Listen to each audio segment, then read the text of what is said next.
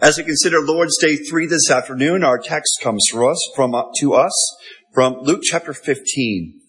Luke 15 will be reading verses 11 through 32. It will also be our text. This is the familiar parable of the lost son, or the prodigal son. So, beloved, hear now the word of your God. Then he said, a certain man had 2 sons, and the younger of them said to his father, Father, give me the portion of goods that falls to me. So he divided to them his livelihood. And not many days after, the younger son gathered all together, journeyed to a far country, and there wasted his possessions with prodigal living. But when he had spent all, there arose a severe famine in that land, and he began to be in want. Then he went and joined himself to a citizen of that country, and he sent him into his fields to feed swine. And he would gladly have filled his stomach with the pods that the swine ate, and no one gave him anything. But when he came to himself, he said, how many of my father's hired servants have bread enough and to spare, and I perish with hunger? I will arise and go to my father, and will say to him, Father, I have sinned against heaven and before you, and I am no longer worthy to be called your son.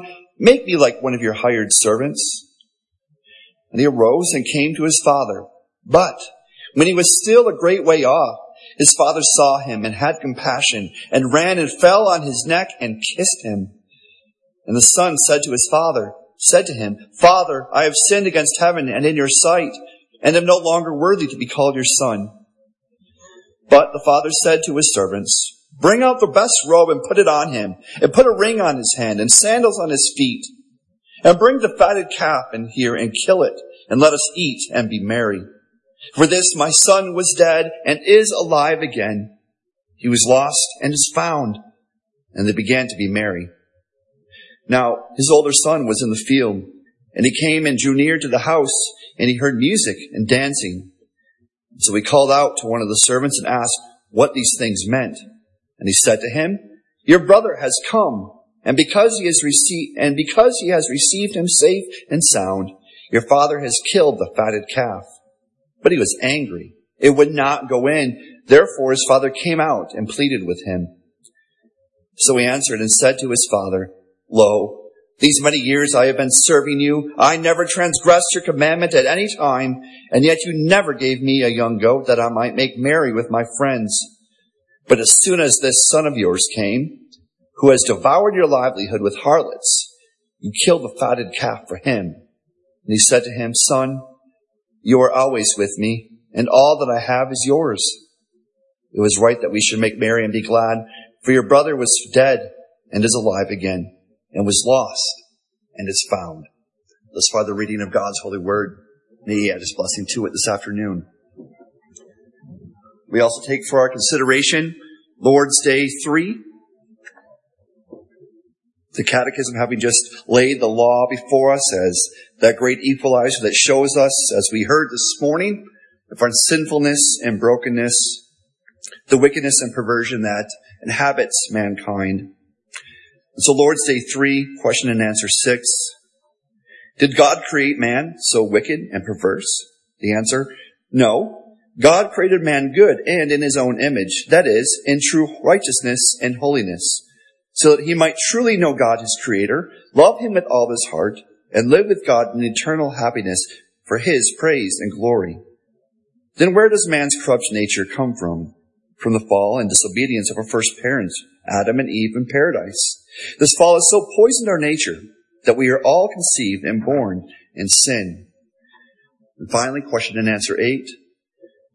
But are we so corrupt that we are totally unable to do any good and inclined toward all evil? The answer, yes, unless we are born again by the Spirit of God. As for our catechism lesson this afternoon. Beloved people of God, called to be saints, we are DIYers. Do-it-yourselfers. We're created, in fact, to work. And more or less, we love to do that. We love to think and be creative and to work with our minds and with our hands. Genesis 2 verse 15 says that the Lord God took the man and put him in the Garden of Eden to work and to keep it. The knowledge of our calling to work is well known amongst us.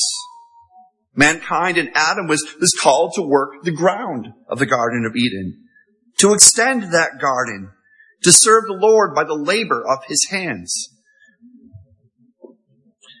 But what's often overlooked in this calling, in this command of our God to Adam, are the last 3 words of that garden calling. The Lord God took the man and put him in the Garden of Eden to work it, and notice what else, and keep it. Adam was called to, quote, shamar the garden, literally to keep watch over it, to guard it, to protect it, to keep all evil influence out of it. All mankind was literally born into a most glorious and beautiful existence in the Garden of Eden. That gift came with what my Old Testament professor in seminary called the dominion and defense mandate. The work of keeping the garden and the work of guarding it. But we know how that story went. Adam was called to work the garden, to keep and to guard the garden. But that did not end well, did it? We know of the fall. Adam failed. He let the devil into the garden, just like a farmer opening the hen house to the coyotes. And the rest, as they say, is history. And so this afternoon, as we look at Lord's Day 3, we see that for us to begin to grasp the joy and the comfort, the peace of the gospel, we have to come to terms with the depth of our sin and our fallenness. Our theme will be this as we contemplate the parable of the prodigal son in Lord's Day 3 this afternoon. Without a true knowledge of our sin and misery, we will not be moved to repentance and faith. Without a true knowledge of our sin and misery, we will not be moved to repentance and faith. We'll take this up under 3 points. First, the prodigal reminds us that God created man good. Second, the prodigal reminds us that our nature has been poisoned. And third, the prodigal reminds us of our complete dependence on our Heavenly Father. The prodigal reminds us that God created us good, reminds us of our poisoned nature, and it finally reminds us of our complete dependence on our Heavenly Father. So as we hear the parable of the prodigal son this afternoon, we'll see the pattern of our own misery and the way in which it should drive us all, each and every one of us, to repentance and faith. And so we begin with verses 11 through 12 in our text in Luke 15. There again we hear this. Then he said, a certain man had 2 sons, and the younger of them said to his father, Father, give me the portion of goods that falls to me. And so he divided to them his livelihood. Before we get to this young man's motives, we must consider the context of what would it have even allowed for such a situation to occur. For this father to give the younger son his share of the property, his livelihood, it would have meant that he was a relatively well-to-do man, that he could provide such a nice inheritance for his sons, that he could do this while surviving off the profits of the rest of his investments until his death. The young man is likely a teenager, and along with his older brother would have grown up quite comfortably, grown up in a wonderful household, nice clothes, good food, comfortable sandals to wear, and the whole 9 yards. He could not look at his life and say that he was lacking anything. James 1 verse 17 says that every good gift comes from above, coming down from the Father of lights, with whom there is no variation or shadow due to change. The father in the parable of the prodigal son, of the lost son, symbolizes our good, our gracious, and our merciful, our kind Father in heaven.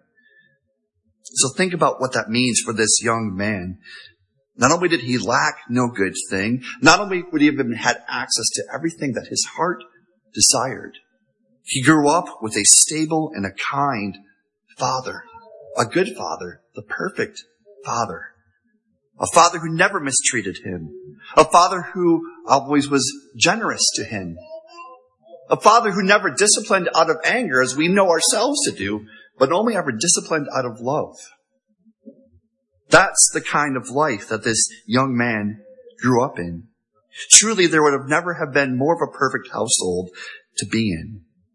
And so going back to our beginnings, the beginnings of mankind in Genesis, it's quite similar, isn't it? We're reminded that God created man good, that is, in true righteousness and holiness. In fact, God creates all the creation. He looks at it and said it's good. But when he makes man, he said it's very good. If you turn back in your Bibles with me to the book of Genesis, let's take some of those words into our minds for a moment. Genesis chapter 2, 7-9.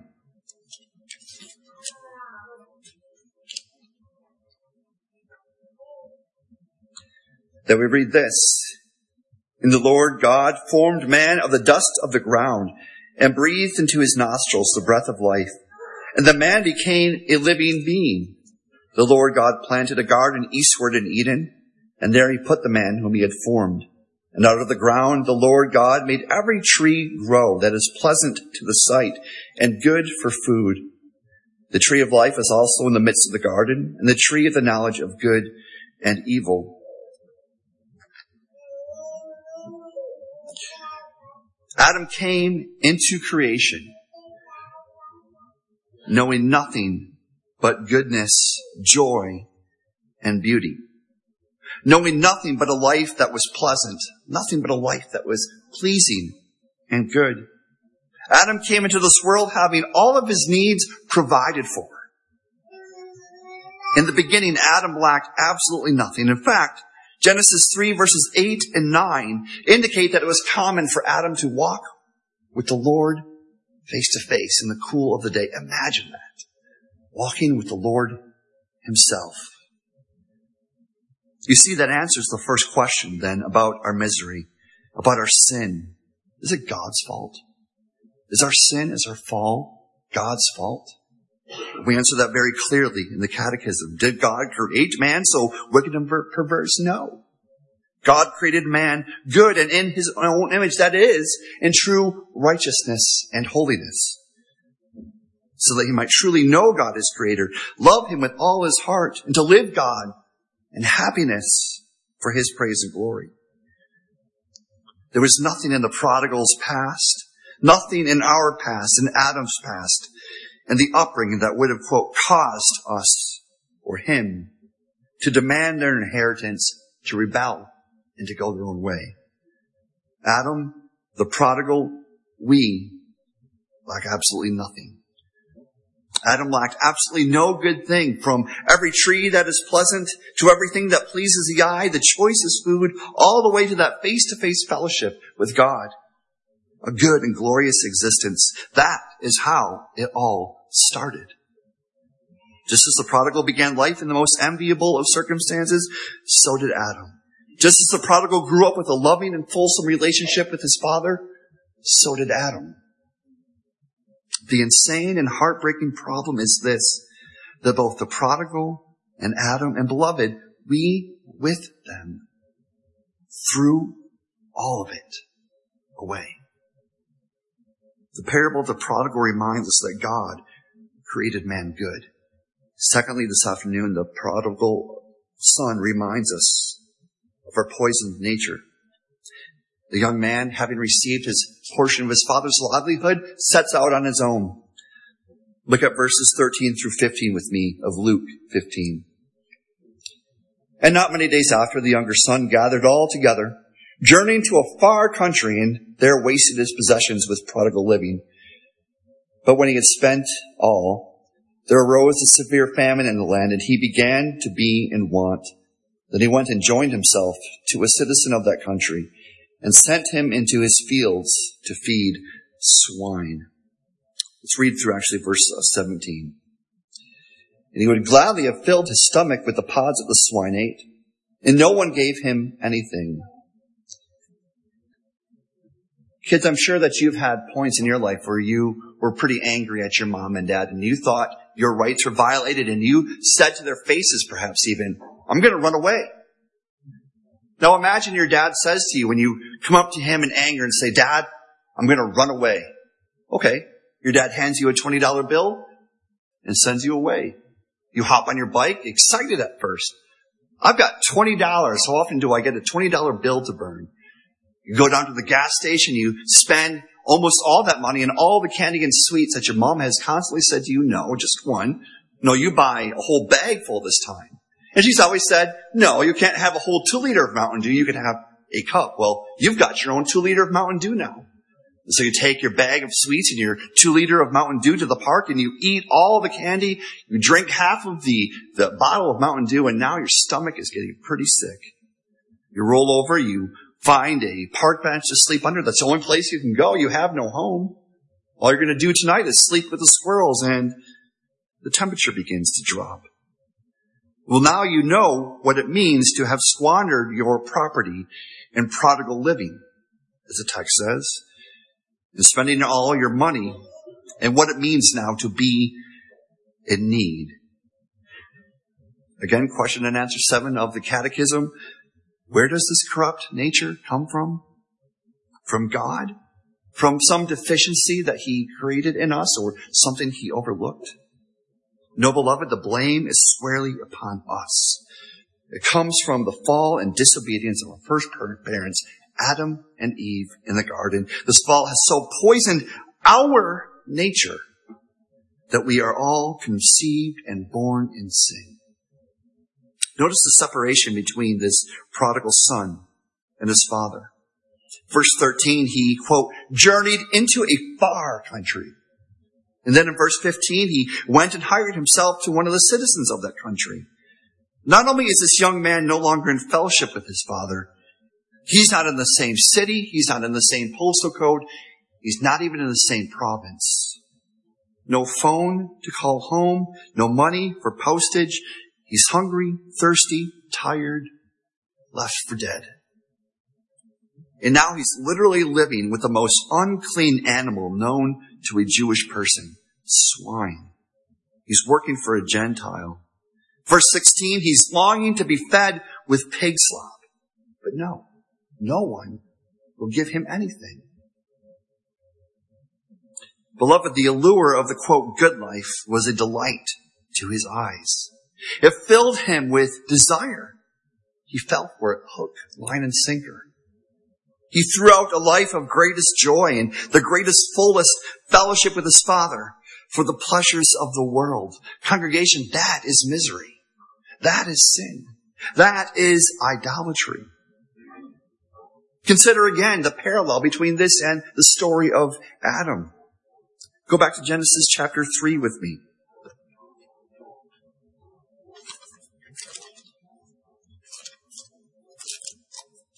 We'll read verses 1 through 7. Now the serpent was more cunning than any beast of the field which the Lord God had made. And he said to the woman, has God indeed said, you shall not eat of every tree of the garden?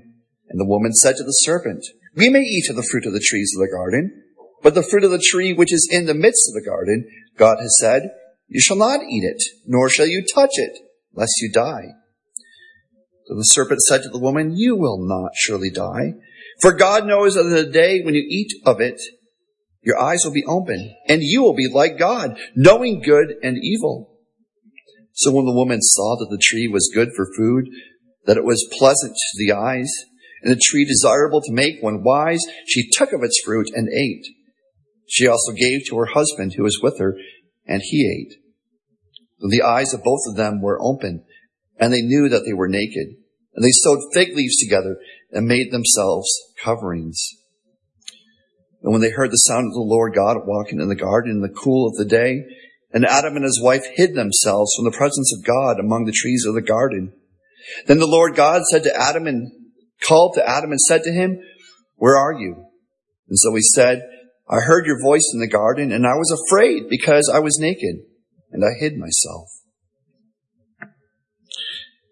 Let's not concern ourselves with the devil's lies at the moments, beloved, but with Adam and Eve's response to those lies.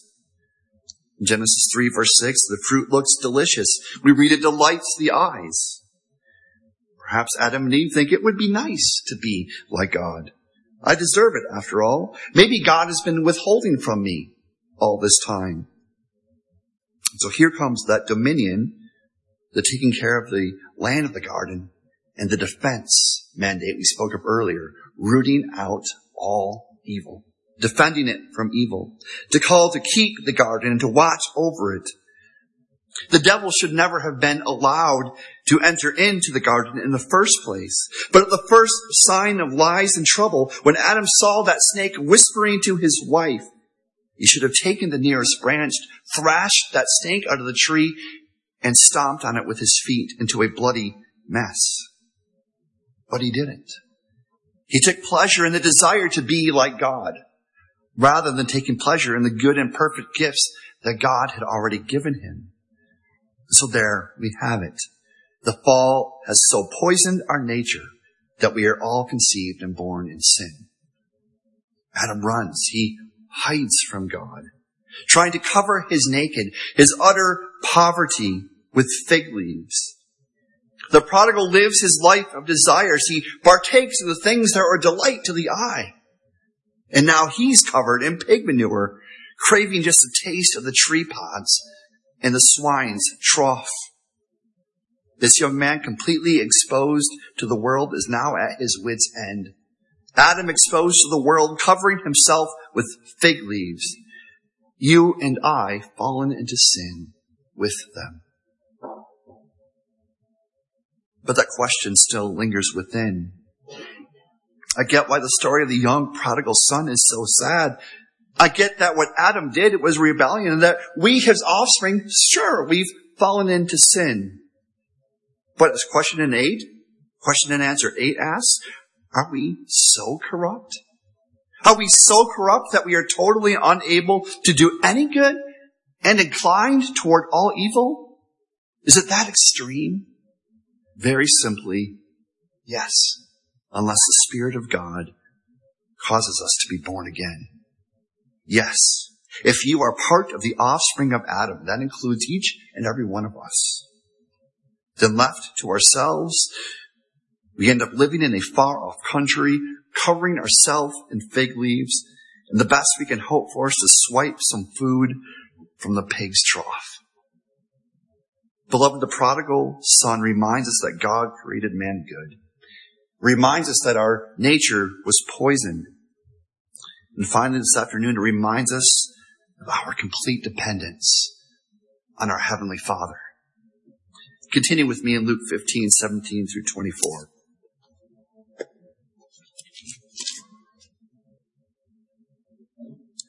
But when he came to himself, he said, how many of my father's hired servants have bread enough and to spare, and I perish with hunger?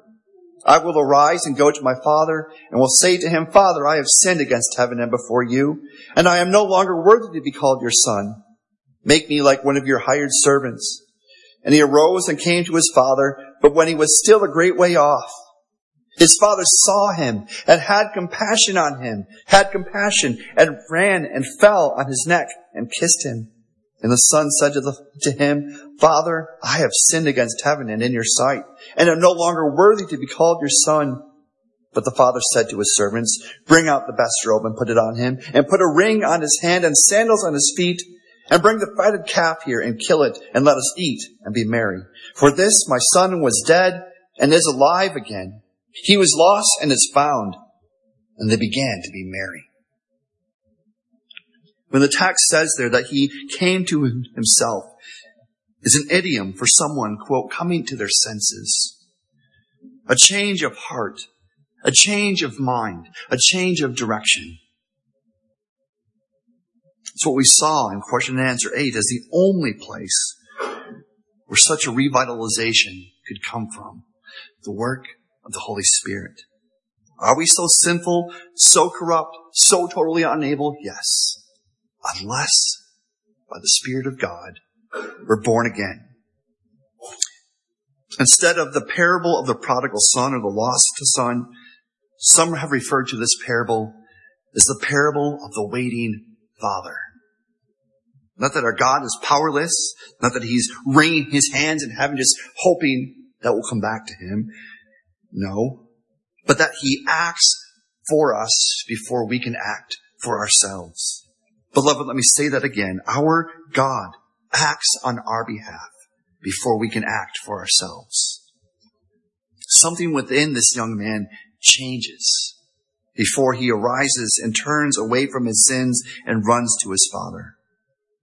But notice that this son cannot even get to his father to confess his sins and apologize before his father is already running to him, before his father's already had compassion upon him. Before the son can even utter the words of his apology, the father is pursuing him. Again, this is something that no common father in that culture and that day would do. It would be embarrassing what this father does. It would be making a scene for this man to run to his son. He'd have to hike up his robes, and he falls upon his son, we read, kissing his neck. But this is the type of fatherly love this father lavishes upon his undeserving son. Before this son can even offer up a confession of sin, the waiting father is already running towards him. What do we expect? What would we think if we were writing the story? We would expect that this son comes to his father's office, that he falls on the ground and grovels, and his father looks down at him and frowns sternly. What do you have to say for yourself, son? Why should I let you back into my house after all that you have done? That's not what happens. While he was still a long way off, his father saw him, felt compassion, and ran, fell on him, and kissed him. The father acts first, and then the son says in verse 21, Father, I have sinned. I've done what is evil before you. I'm no longer worthy to be called your son. But the father immediately calls for his son to be dressed in royal garb, head to toe, for the fatted calf to be slaughtered, and for celebration and merriment to begin. Beloved, that is what our God, our Savior, does for his precious, chosen children. By his Spirit, he converts, he changes hearts and lives. He causes us to turn to him in repentance and faith. He acts before we can act. That moving from complete misery to utter blessedness is nothing but a work of God alone, start to finish. You see, when we grasp the extent of the bad news, how deep our rebellion was, how severe it is, well, then the good news shines all the more beautifully and brighter. Notice the language of the text. My son who was dead is now alive. Think of Ephesians 2. We were dead in our sins and trespasses, but God, because of the love with which he loved us, made us alive together with Christ. But the older son doesn't understand. Look with me at verses 25 and following.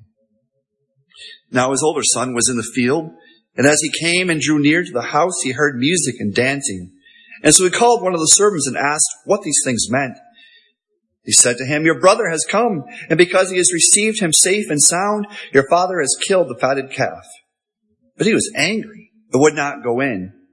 Therefore his father came out and pleaded with him. So he answered and said to his father, Lo, these many years I have been serving you. I never transgressed your commandment at any time. And yet you never gave me a young goat that I might make merry with my friends. But as soon as this son of yours came, whom has devoured your livelihood with harlots, you killed the fatted calf for him. And he said to him, Son, you are always with me, and all that I have is yours. It was right that we should make merry and be glad, for your brother who was dead and is alive again, and was lost and is found. The older son just couldn't get over it. How could he treat a rebel like this? To think of our Lord Jesus, how could he deal with tax collectors and sinners? The older son didn't even know the depths of depravity in his own heart. You see, this parable is told before many Jewish people. You saw Jesus Christ preaching the gospel to tax collectors and sinners. They couldn't believe it. Ours are the prophets. Ours are the patriarchs. And yet this man comes preaching to tax collectors and sinners. And notice what the Son says. I've never broken your commandments. They didn't even know their own hearts. So, beloved, I ask you this afternoon, where do you find yourself today? Perhaps you find yourself stuck in the pig pen, wallowing in manure and slop. May you come to your senses by the work of the Holy Spirit. Rise and return to your Father. Perhaps you find yourself embittered like the older brother, wondering how such sinners could be saved by grace when yours aren't that bad. Well, if that's the case, then you have not truly recognized the depth of your sin and misery, the depth of your fallen state. And the Lord calls you as well to rise, to come to your senses, to return to your Father, you who are no more deserving than this prodigal son. Perhaps this day, and I pray it is so, you find yourself as a sinner, saved by the amazing grace of your Heavenly Father. Well, then celebrate God's grace today. And like David in Psalm 51, verse 13, have these words upon your lips. Then I will teach transgressors your ways. The sinners will return to you. For I am a sinner, I am a beggar, bringing the word from one beggar to another. Beloved, oh, the depth of the riches, the wisdom and knowledge of God, how unsearchable are his ways, how inscrutable his judgments. For from him and to him and through him are all things. To God alone wise be glory forever and ever. Through Jesus Christ. Amen.